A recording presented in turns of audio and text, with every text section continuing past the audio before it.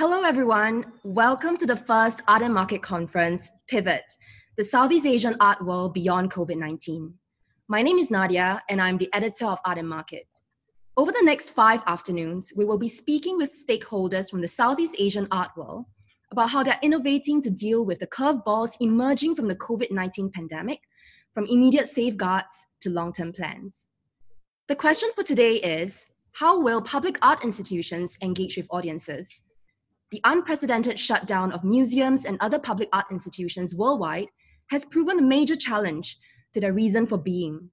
In this panel, we will speak about the challenges they face, inventive measures and strategies they have put in place to continue engaging with their audiences, and the futures of their respective institutions.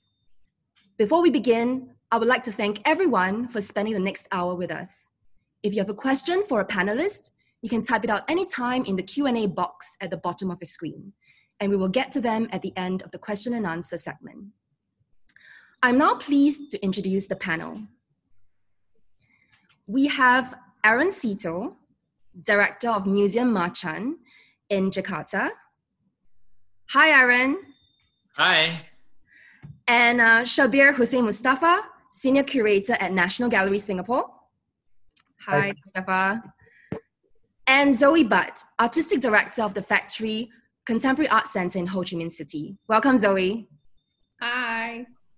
So I've asked everyone to bring a beverage to the panel discussion, and I hope the audience, you have one in hand too.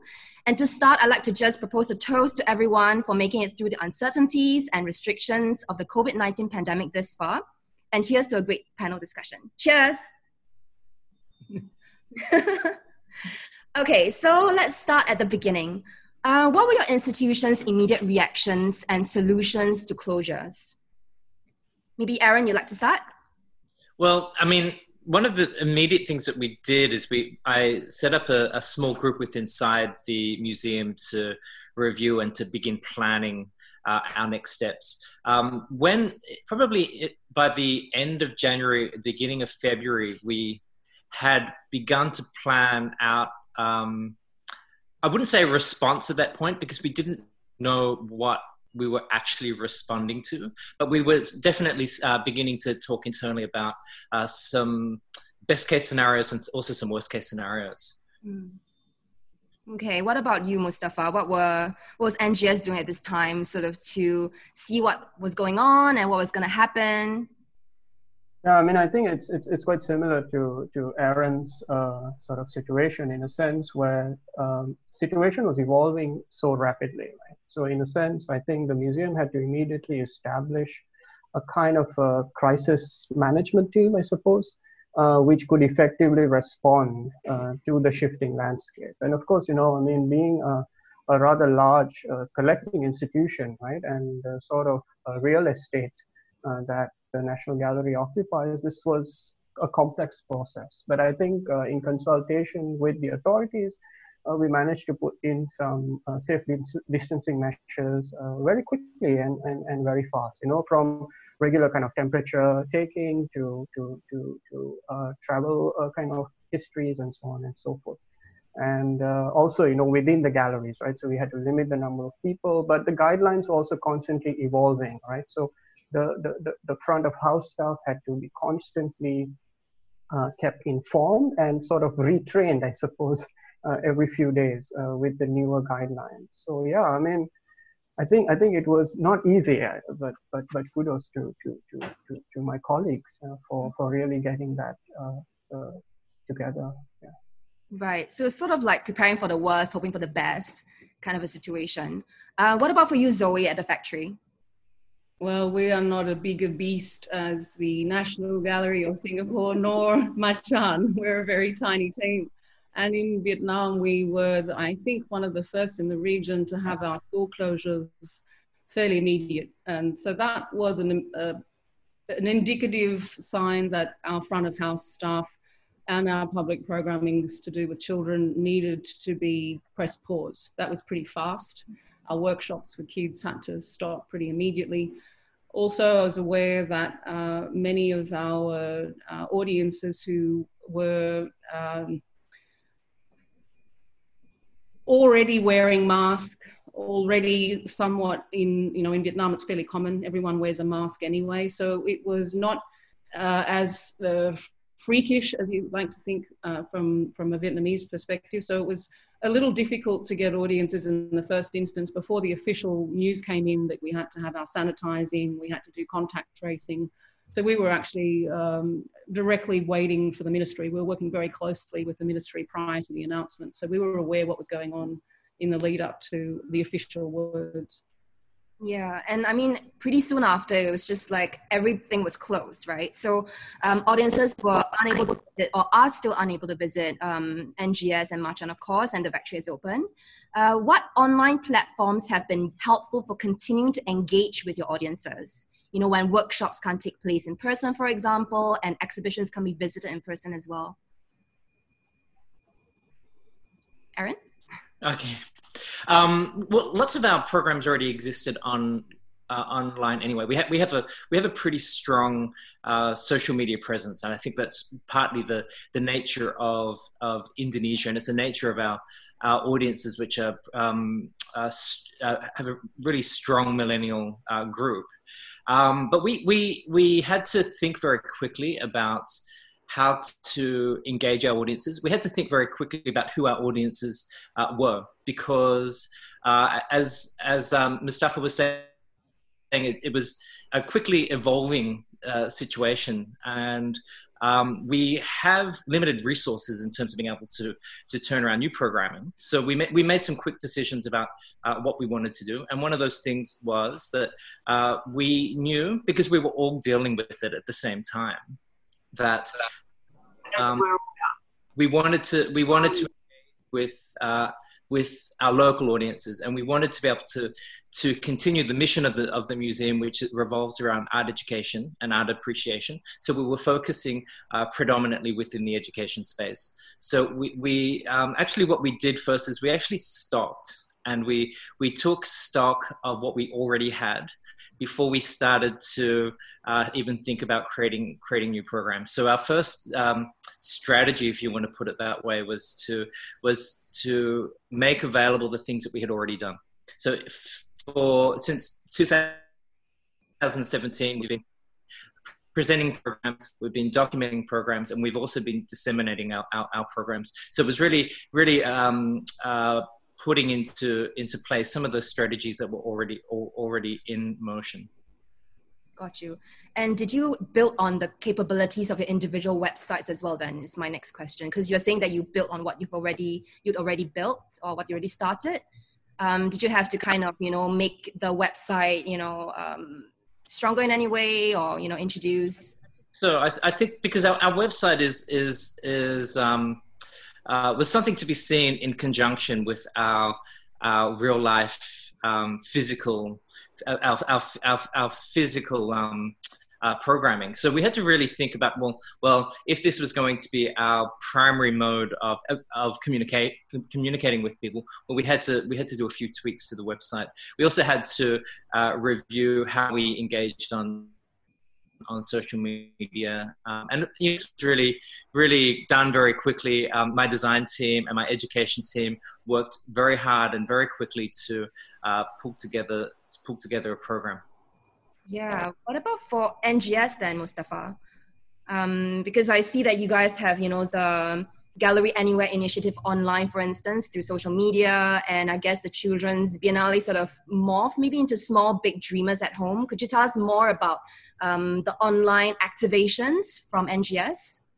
Yeah, absolutely. I mean, I think the question of museums working digitally was already happening, right? I mean, to some extent, right? Museums had identified that the digital is an interesting sphere to occupy. I suppose we haven't really figured out what are the limits or the kinds of opportunities that this sphere represents. Right. I mean, in a way, I think museums are slow to evolve on the digital sphere, but these conversations were already happening at the gallery. And so in a sense, I think what happened was that as soon as sort of the safe distancing measures and all these sorts of limitations began to kind of kick in, so to speak, the the gallery started to think about how we can begin to build, I suppose, context, right, digitally, because I think resonating with what Aaron said earlier, so much of websites, right, museological websites, are sort of built on being sort of extensions of physical exhibitions or educational spaces or whatever it is, the program. So how does one actually generate newer context, right, within the digital sphere? So this is an interesting, I suppose, question that's still lingering, right, and is being debated to a large extent. But yes, Gallery Anywhere came online relatively fast. I mean, it's an initiative that really attempts to sort of break down the key offerings of the gallery into multiple sort of parts. So it could be from what the educators are doing, what the programming team is doing, for instance, what the curators are doing, right? And what sort of exhibitions. So we had, for instance, the Datuk Mohidin Pago Pago exhibition, which really just opened on the eve of Circuit Breaker 1.0, right? If you want to call it. In fact, we met at the press preview. That's right. And, it was an amazing show. Yeah. It's a and in a way, it sort of closed, right? As soon as it opened, right? And so we started thinking about how one can kind of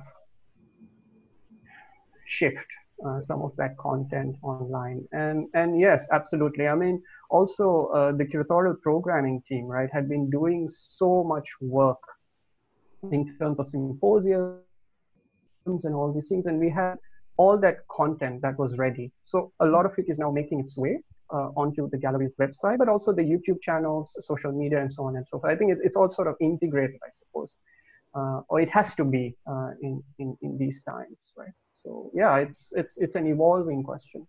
But also, you know, the gallery has a blog called Perspective. So we've been inviting artists also to reflect on their experiences, right, through the pandemic. So most recently, one of the initiatives is called Out of Isolation, where we have artists really writing about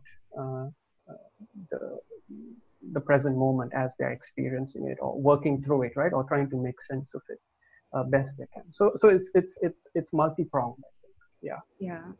And what about for you, Zoe? Do you guys use social media more, for instance, or, you know, how have you built on, you know, your online capabilities as well for the factory? We have a really active Facebook. Our Instagram channels are also pretty constant. So feed through that for every single program we run is standard. However, when the COVID-19 did hit, one of the things I noticed, not only about my team, but about many other cultural workers in dialogue with us, there was a reticence to immediately react. There was a sense of, you know, we need time to process what's going on. There was a lot of confusion. There was a sense of, do we need to particularly only program for the online? Are we allowed some time to digest?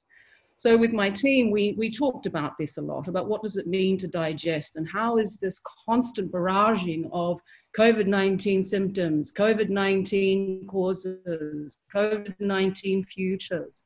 And we started to realize that one of the things that we're wanting to get our heads instead stuck on is ideas. So we started using our Facebook and Instagram channels to feed out research that was relatable to particular programs that we're running, like Realigning the Cosmos, which is a fellowship program where we're looking at the investment of the elements, how consumption of these elements according to spiritual belief are causing overexploitation or perhaps neglect. So we started feeding our Facebook pages and our Instagram feeds with differing sets of stories that were somewhat related to COVID, but not necessarily having to indulge in just the calamity of the moment. Now, these programs, several that we've got ongoing, actually were relating to the response of COVID-19. So we found the period of being able to produce online was a good research period for us as curators at the factory also. Great. And do you think all these measures, you know, that you've come up with for online engagement with the audiences, will they stay? Because I feel like everyone is so keen to just, you know, get into physical spaces and just stop with all these online events. We're just so much like dying to have social interaction. So do you think that these will continue to be a mainstay for your institutions, or do you feel like there are more stopgap measures for the pandemic? I think there's a bit of, I think there are two things that are going on. For us, I think there's a silver lining. And one of that silver lining for us is that lots of our programs have been accessible by people who wouldn't normally have the capacity or don't live in the same city as us. So I know, for instance, we're working on a teachers forum, an educators forum in the next couple of weeks. And it's been an opportunity for us to go and reach out to teachers who don't live in Jakarta. So I think it's been a learning curve as well in terms of how to deliver programs as webinars or as online digital programs. But I think at the same time, people still crave that physical interaction, and you know, I mean, that's what we all miss to some extent.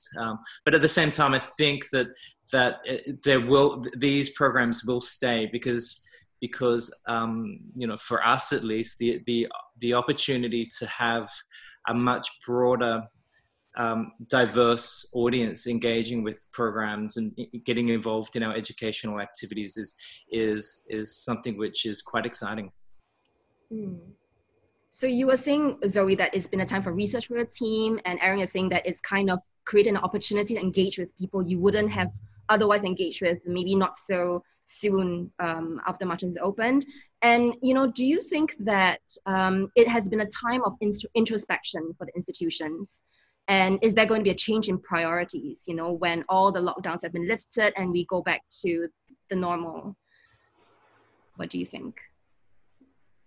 Yeah, I definitely think that the level of introspection for us here has been real. I mean, we've had our salaries cut, we've had our program budgets cut, our operation hours reduced, our public service hours reduced, and all within that is ultimately a sense of, well, where's our commitment lying if we're now going to be split between potentially 2 different jobs for each individual in order to survive.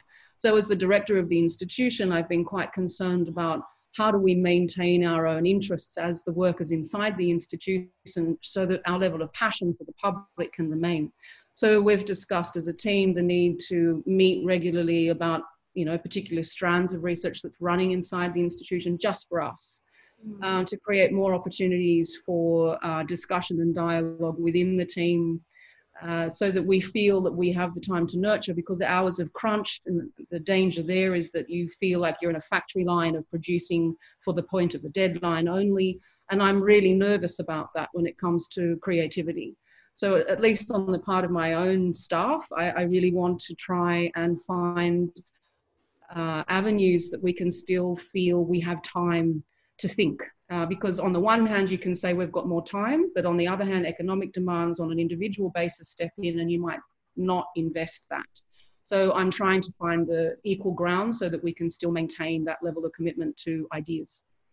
Yeah. What about for you, Aaron, at Museum Machan? So Zoe has talked about, for example, like the budgets being cut. You know, have you been affected by this as well? Of course, I think everyone has been affected by this. Yeah. You know, our programs have been cut. We're re-looking at what our programs look like into the future. We've restructured as well. But going back to the introspection question, I think that there are a number of ways of viewing this. I think in terms of how we engage with each other, it's required us to be much more empathetic. So how we talk to or how we get project ideas up and running, where maybe we're a little bit more in tune with each other, because we're also aware that we're potentially struggling with this screen interfaces as well. So I think that in some ways it allows people to understand the kind of human motivations of our colleagues who wish to work in the arts, and who wish to contribute to the museum.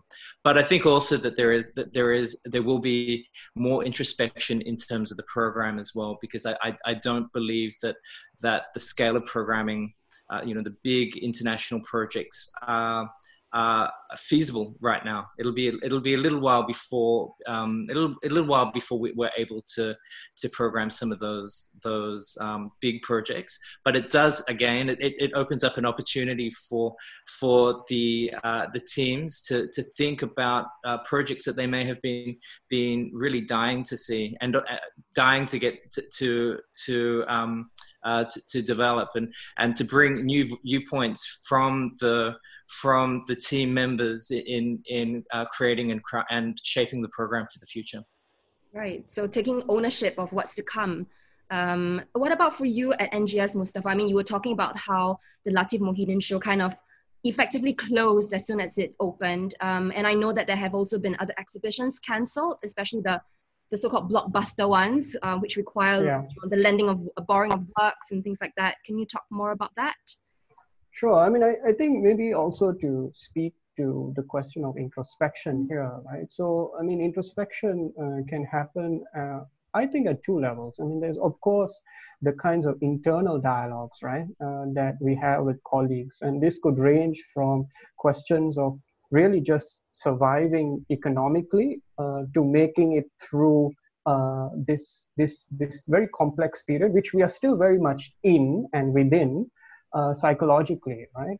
But I think it's also about developing really crucial dialogues with stakeholders, right, beyond the museum as well, and bringing in artists as well, or educators, right, who really have a stake within what the National Gallery does. So in a sense, I think so much of the curatorial work, I suppose, that we've been doing, and what I have been doing in the past 2 to 3 months has relied on listening, and listening in ways where we are not purely driven by the deadlines, right, of constantly producing these exhibitions as they come and evolve, but also maybe using this time to think, right, how is it that we are going about doing it, right? So I mean, and I mean, these questions have been around pre-COVID, right? So I mean, there have been bigger debates about the carbon footprint of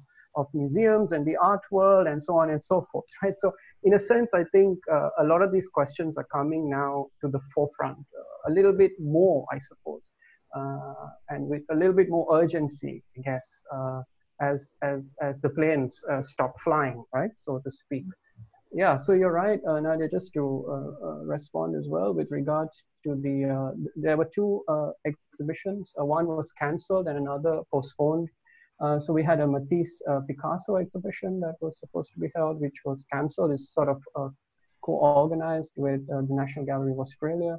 And another exhibition, which is a little closer to my heart, which looked at, was ever present, right? So the art of the First Peoples of Australia, right? Which unfortunately had to be postponed because so much of the logistics, right, involved in producing such large exhibitions was just not feasible, at least in the last 2 to 3 months, right? Even though the exhibition was scheduled to open in August, but we knew, right, with some algorithms, I guess, that it's just not going to be feasible. So I think there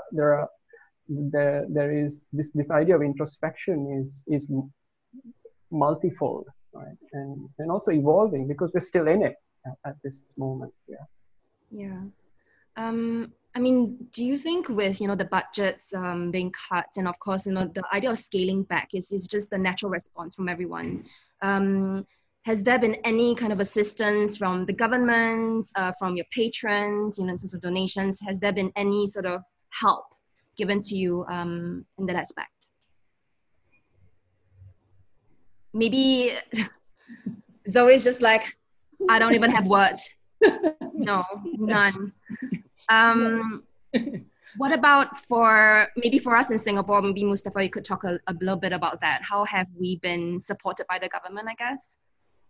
I mean, I think the support system endures, right? In a sense, I think it's not just the state per se, but it's also the different arms, right, of the state, which has looked into livelihoods largely, right? So we know that the National Arts Council, for instance, rolled out a whole series of measures, including the ministry, right, which aided the museums, I think the museum sector at large. So one of the initiatives that did receive funding was for kind of digitization programs, right? So sort of initiatives that the museum could roll out that would enhance access to the collection. Because, I mean, don't forget, the National Gallery is a collecting institution as well, right? And the collection is really at the heart of so much that we do. So getting all those stories out to the schools, to the kids, right, to the different stakeholders, right? The public is multifold and complex, right, to say the least. So these initiatives were welcomed and I think encouraged. So in a sense, I think it's been largely positive, I would say. Yeah. Okay, what about for you at Museum Marchand, Aaron? And then we'll get back to Zoe. Well, one of the things that we did, I mean, I really want to talk about us. So I think one of the things that we noticed as soon as the pandemic was hitting is that there was a real concern for artists and also for art workers. You know, there are artists and the community that surrounds us, they exist on very precarious incomes, you know, really hand to mouth sometimes. Exhibitions were being cancelled, opportunities were disappearing. So one of the things that we did is that we realized that we actually had some infrastructure within the museum to not so much fundraise, but to create an art drive for the community. And so we've developed this project called Arisan Karya, which is a 3-month program where it's effectively a raffle. You know, we have 100 artists, we sell 100 tickets, we bring artists, we bring the art community, we bring the collectors, we bring the general public all together to help create some positivity at this really strange time. We raise very small amounts of money, but it's really about making people aware in the broader public that there is a much deeper impact on the artist community, and that everyone, it doesn't matter who you are, it doesn't matter if you're interested in art, has relied on the generosity of artists over the last 3 months for their nourishment in some way to get through these really weird times. So we use the museum infrastructure in order to encourage other people. And from that, we had sponsors come on board, not to sponsor the museum, but to sponsor the project and create care packages of food and staples for artists. I think that we have to be conscious that there are huge differences in the socioeconomic capacity of the cities in which we live in. So, you know, what is disadvantaged in Singapore is completely different to the Indonesian context. And I think that what we tried to do, especially with the taking of this name of an arisan, which is a very traditional Indonesian concept, is to have much more of a local response to the local situation. Fabulous. And what about for you, Zoe? I mean, how are you kind of, I don't know, saving costs where you can, or raising funds? What are the plans? Well, in Vietnam, we don't have the support of government. It's not something we look for also. And when it comes to private support, we are very lucky to have my benefactor and founder, who's the single benefactor and founder of the factory. It's quite a battle here in Vietnam to gain recognition for contemporary artists, and that's been our landscape forever. So under the landscape of COVID, it was as if we had just all disappeared for 2 months, but now we're back. So I think the difference with Vietnam in comparison to Singapore or Indonesia is that life here has really quite dramatically, dangerously, may I say, returned. So, you know, we have openings on Friday night, and there's a level to which the scale of the pandemic has been very minimized here. So understanding the long-term repercussions for artists here, I don't think has quite hit. Most of the artists do rely on foreign support, and that has been dramatically affected. Residencies have been cut or drastically reframed, and I think much of those residencies have been disasters if they've happened during the COVID-19 breakout overseas.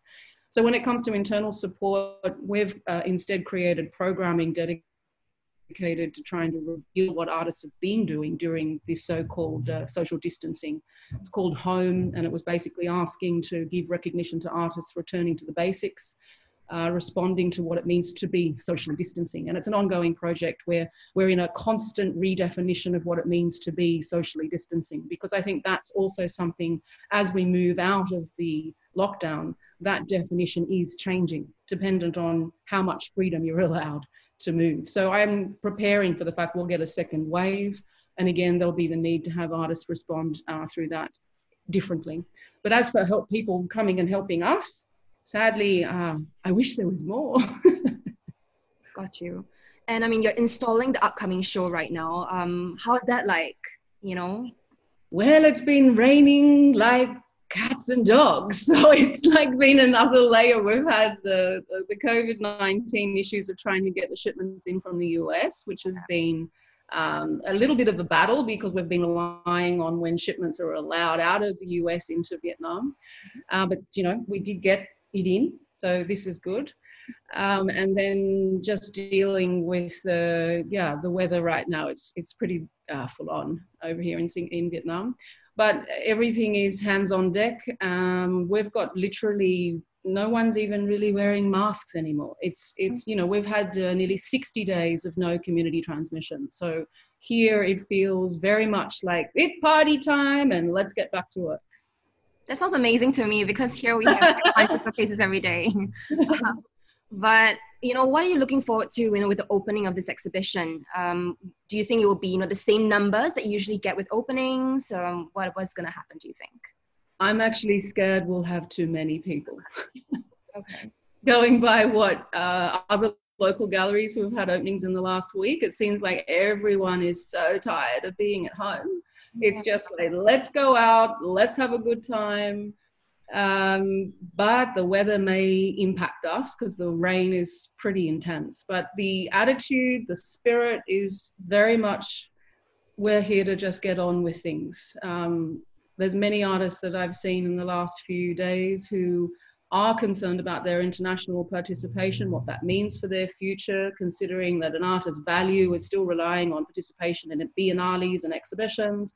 So what happens to their value if those exhibitions and biennales are not happening? I think they are valid questions that, at least as the sort of interlocutor in the community, I'm very much aware that that is a fact that needs to be addressed on the international circuit.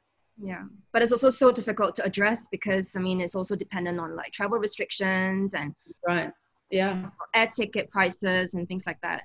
Yeah, so I think it's this uncertainty. Yeah, but I think as institutions, I think we need to take stock. The next 4 years may look at a drastic reduction of participation, which doesn't necessarily mean we should be judging their practices as silent or quiet.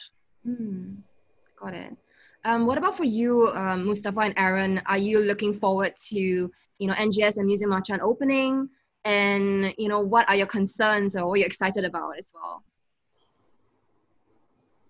I mean, I just wanted to kind of maybe also respond a little bit to what Zoe just mentioned, right? So the kind of criteria, right, through which we sort of measure artists will also have to change quite drastically. And in a sense, I think developing an entire set of newer vocabularies, right, is really going to be sort of a key curatorial sort of trust, right, or line of inquiry in the coming months, if not years, and something that needs to be done with urgency, I think. And I feel like we're only getting started. I know a lot of us have been spending time at home as well, those of us who are privileged to stay at home and have an income, I guess, also at the same time. But I think there's going to be sort of a realignment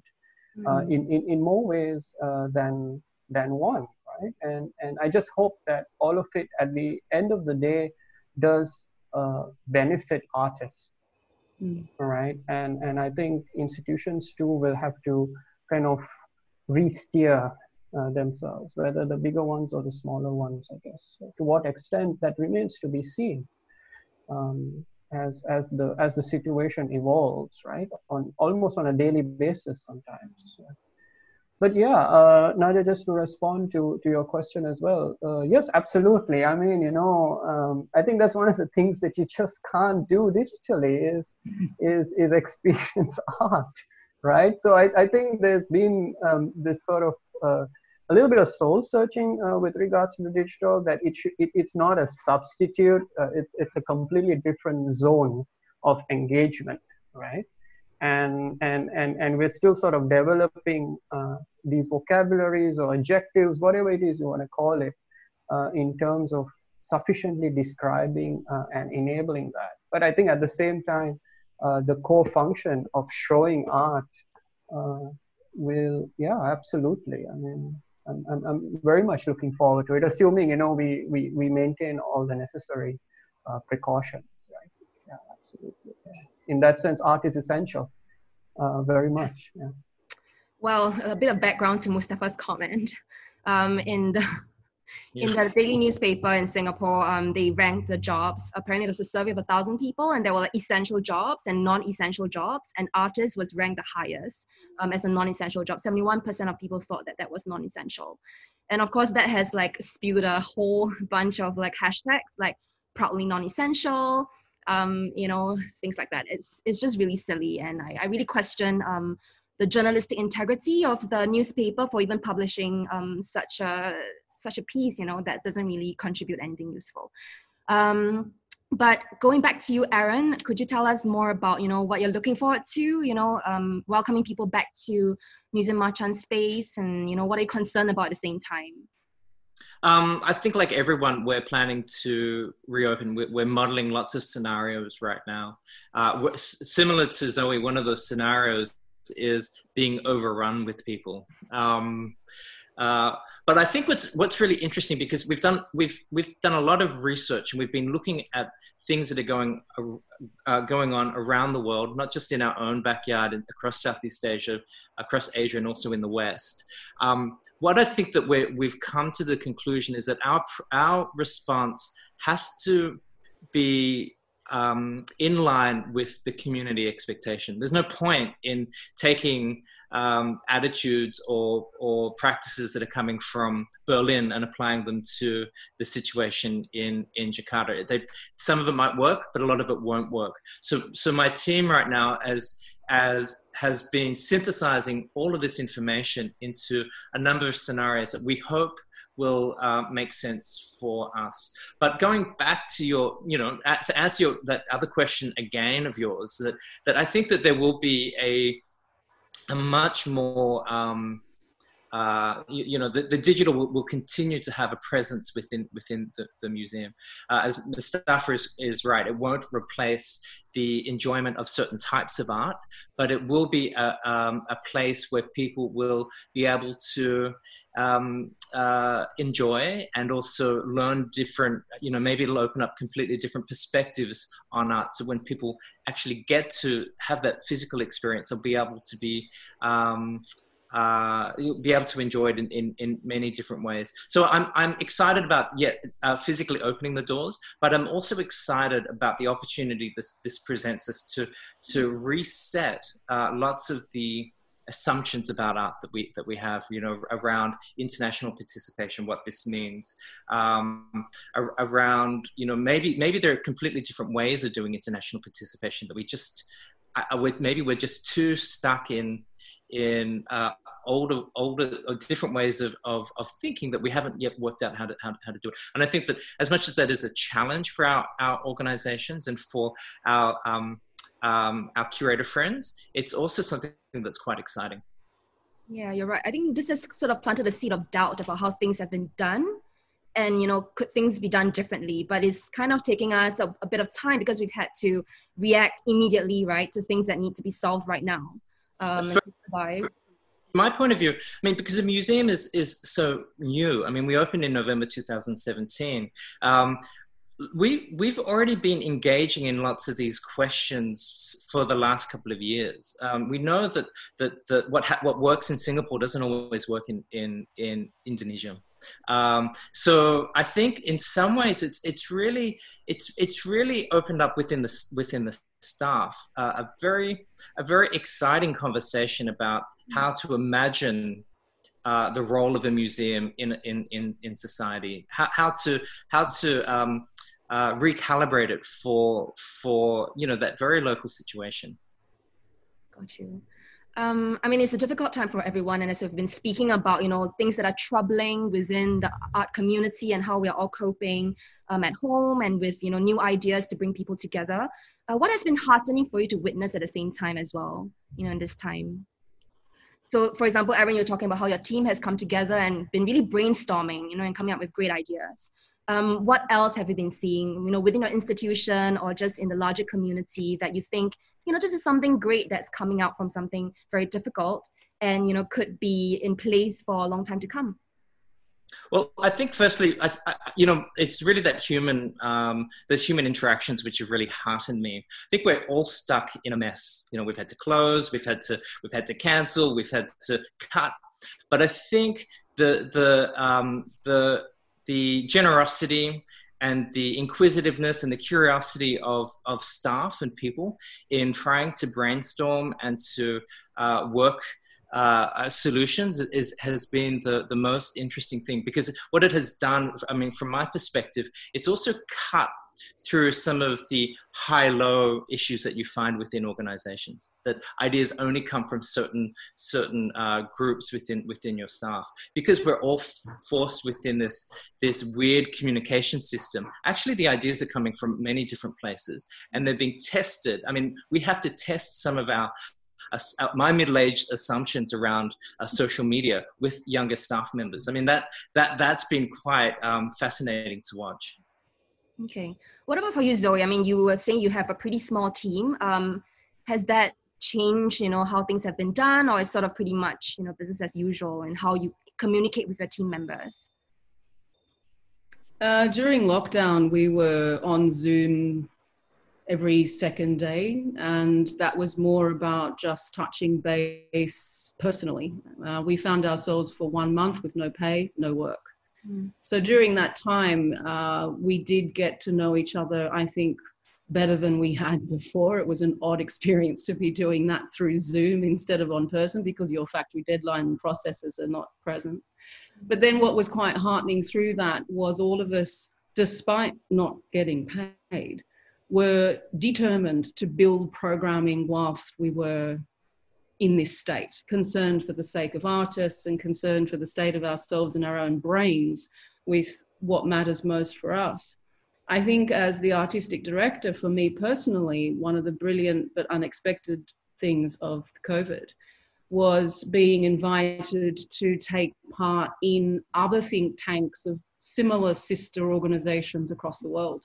And so because of COVID, I've now come to find myself in a network in South Asia, one between Latin America and the Middle East, and then another one which is actually truly quite global, and it's a bit of a nightmare in terms of zone handling of times.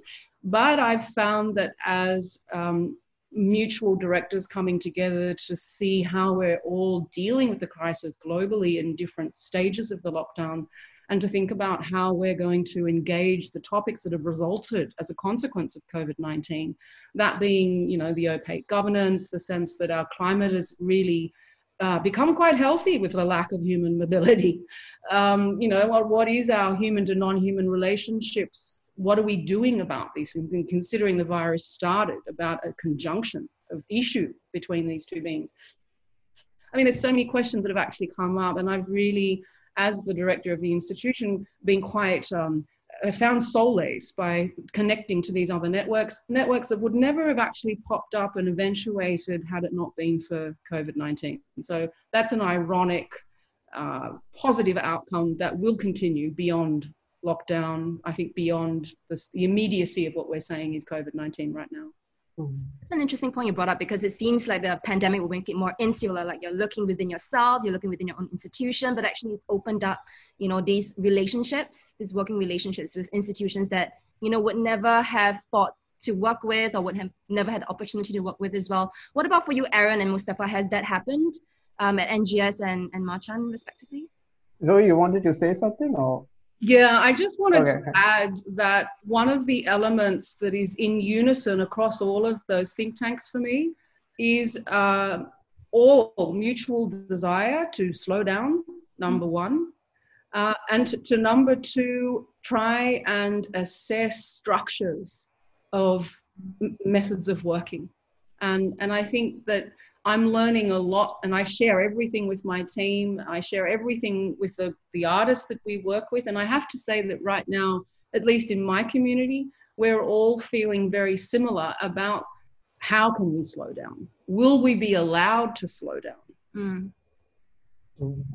I mean, I could potentially also respond to what Zoe just said, but also the question at large, right? So, I mean, I think whilst we've sort of socially distanced ourselves, in fact, we've also come together in sort of extremely unexpected ways.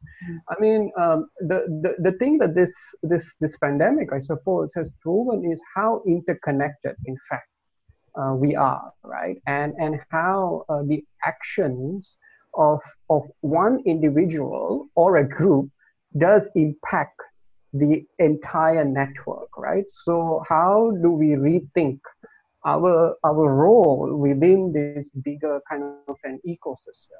And this is going to permeate, I think, whether we like it or not, I think, in our everyday lives and also within artistic practice. Because, I mean, for me, sometimes I don't really see sort of a distinction per se between art and life.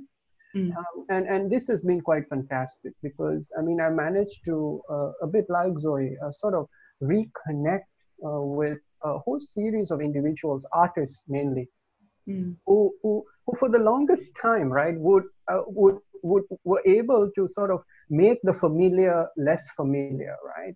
And I think this is the potential for art, right? That you can actually suspend reality and think about something else for that very moment, right? And in a sense, I think speaking to artists and the manner in which I speak with artists has changed. I realize. And accessing a lot of these networks digitally, I tell you, I wouldn't even have been able to access these networks if I physically went there. Because you just don't have enough time, right? You always don't have enough time, right? And so you're given this gift, so to speak, right? And you find yourself connecting at so many different levels and talking about things which probably we were always thinking about, but doing it on a very different set of terms, right? And methods. So that's been it's been very humbling. Learning from artists in that sense. Yeah, great. And I mean, just for the last question before I go into the Q&A, what is your hope for your institution moving out of the pandemic, and maybe for the larger Southeast Asian art world as well? Maybe Aaron, you can take us away with that. I hope that we get out of this a much more resilient organization. I hope that we are able to take on board lots of these conversations as Zoe and Mustafa were talking about, and turning them into something. That's what I hope. I mean, I think there is a silver lining. As terrible and as restrictive this situation has been, but I do think that there is an opportunity to rethink what our organizations do and who they do it for. Yeah. Mustafa or Zoe? I guess from my perspective, because I know budgets for big blockbuster spectacle visual experiences will not be as easy to find, I hope that we instead really commit to education. I have had many conversations over the past 3 months with artists about how we can better address the streaming of education as a mode of exhibition making. as opposed to always just thinking about them being visual experiences. If there's anything I've learned about COVID-19 is that we are in a landscape of gross, uneven educative access, and we need to broaden the pool of who we call teachers. Thank you. And Mustafa? You know, I'm quite certain we're going to come out of this, right, at some point. And I think maybe two things, right? The first is to really think and rethink about expanding publics, right? And this pandemic has shown us that there is a real need, right, to expand publics in more ways than one. So I think that's one.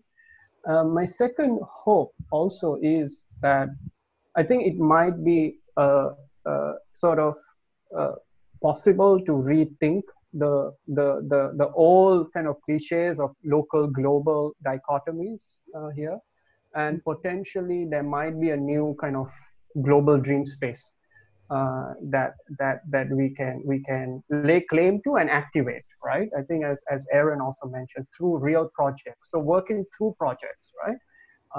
And enabling these different visions that will emerge. I mean, it's inevitable, I think. Well, I like the word dream space. So I think now we'll go into the Q&A. So I have a question here from Sim En T about volunteers. How have you guys been engaging with your volunteers in this time? Yes. Well, for us, our volunteers have shrunk, and this is a necessity. There has been less work for volunteers to do.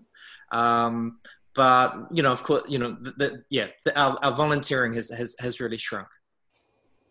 Okay, and what are they doing right now? What can they do with the museum at this time? Well, very, very, not much. I mean, we've got a few volunteers who are helping out with some research and contributing in that way.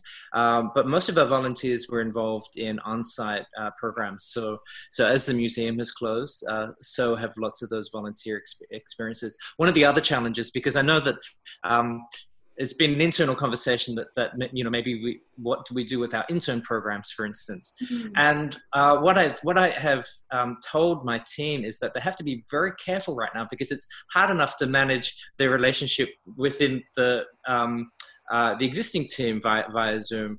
Bringing on, we just have to be, you know, interns are great and interns learn a lot from organizations.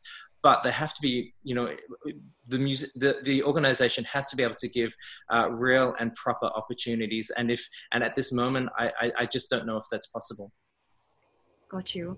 I have another question about exhibitions. So we were talking earlier about all these exhibitions that have, you know, been cut short or kind of like closed before they even opened. So this is from Tanya Amador. She's asking specifically about Melati Suryodarmo's exhibition. When the museum reopens, are there any plans to continue the exhibition and the performance? And I guess this applies for everyone else on the panel as well. We hope so. It's one of the scenarios that we've modeled, is that you know, we've got a whole lineup of some of Melati's most important performances yet to be performed. So we hope so. Watch this space. We hope to be able to make some announcements shortly. Great. What about for you, Mustafa, with, for example, the Latif Mohideen show? Will it stay open? I mean, absolutely. I mean, we're hoping also that the museum will open as soon as it's feasible, right? But the exhibition runs till end September. Okay. But in the meantime, what we're doing is we've been working very closely with colleagues in the curatorial programming team to develop an entire symposium, which is going to sort of think about speculative assemblages, you know, for livability, right? In this current context, and it's developed in consultation with Latif Mohideen, who you know is a fantastic thinker, right? And poet and painter. So yeah, working with artists and generating perspectives. So I really hope there'll be some contribution through those conversations as well. Yeah. And Zoe, you were saying earlier something about slowing down, and I think we all concur with that. I have a question from Eve Hoon, who says, yeah, it's all great, to have this slowing down, but then even with digitalization, we are sort of seeing that there's a lot of digital content coming up as well. How are institutions thinking of achieving this new slowing down? Especially with like digital, there's really no boundaries, I guess, So what do you think you guys are going to do to sort of achieve that? Well, at the factory, our program rotations have dropped from 4 to 3 per year. So that means that we're doing 3 rotations a year, 2 shows at each time. So automatically our exhibition program has already been reduced. Mm-hmm. Similarly, our public programs have also reduced. However, what has picked up is our collaborations with educative institutions, which is on the one hand something of great relief, and it's a bit of a coup to have those relationships because we've been building on them for the last 10 years. To have them finally seemingly drop, we don't want that to be cut. Mm-hmm. So the slowing down, really for me right now, it's still gestating in my head, but being visible puts pressure on the slow. So I ask myself, what do we do that is not visible, that gives us a little less pressure? So a lot of the programming we're doing with educational institutions is not something that'll be open to a mass public. And I think that the definitions of what slowness means, for me at least, is very attached to what we make visible. So it's about bringing in particular publics, something like what Mustafa was saying, is bringing different parts of your stakeholders together so that you're building something that is able to be a foundation for a visual moment in the future, but not necessarily having to make every single gathering a visible moment. Yeah. So it's about trying to give ourselves time to just think and be and process. We'll see what happens. Yeah, we will. And I just have a fun question to end this whole panel discussion from Jefferson Jong, who's going to moderate a panel tomorrow, actually. He's asking you guys, if you were to curate an exhibition to capture the current situation, what title would you give it? You have 1 second to come up with a fantastic title for each of the exhibitions. Oh. That's too much pressure. Too much pressure. Well, I mean, we're seeing lots of people creating during this time, and of course, we're always kind of reacting to what's going on, and artists have been as well. Do you think actually there will be more of such exhibitions coming through, that's really linked to the COVID-19 pandemic? And if any of you has a fun or great title to share, please do. To be really honest, I hope that we, whilst not disrespecting that we're in a COVID-19 moment, we also need to respect the research and the preoccupations of artists. I would hate to see that artists have to speak about COVID-19 for the sake of political correctness. There is still a vast amount of human production needing to be discussed that may have impact by COVID-19, but I hope that we continue to respect the interests of artists despite this. Yes, definitely. Well, thank you so much for that comment, Zoe. And thank you, Aaron and Mustafa as well, for such a great panel discussion. I enjoyed this conversation very much. I hope you have as well. I would like to thank the audience for tuning in and spending the past hour with us. And I'd like to invite all of you to join us for the rest of the Pivot conference. Do visit artandmarket.net/pivot for more information. So cheers, everyone, and see you tomorrow. Bye, guys. Bye-bye. Bye.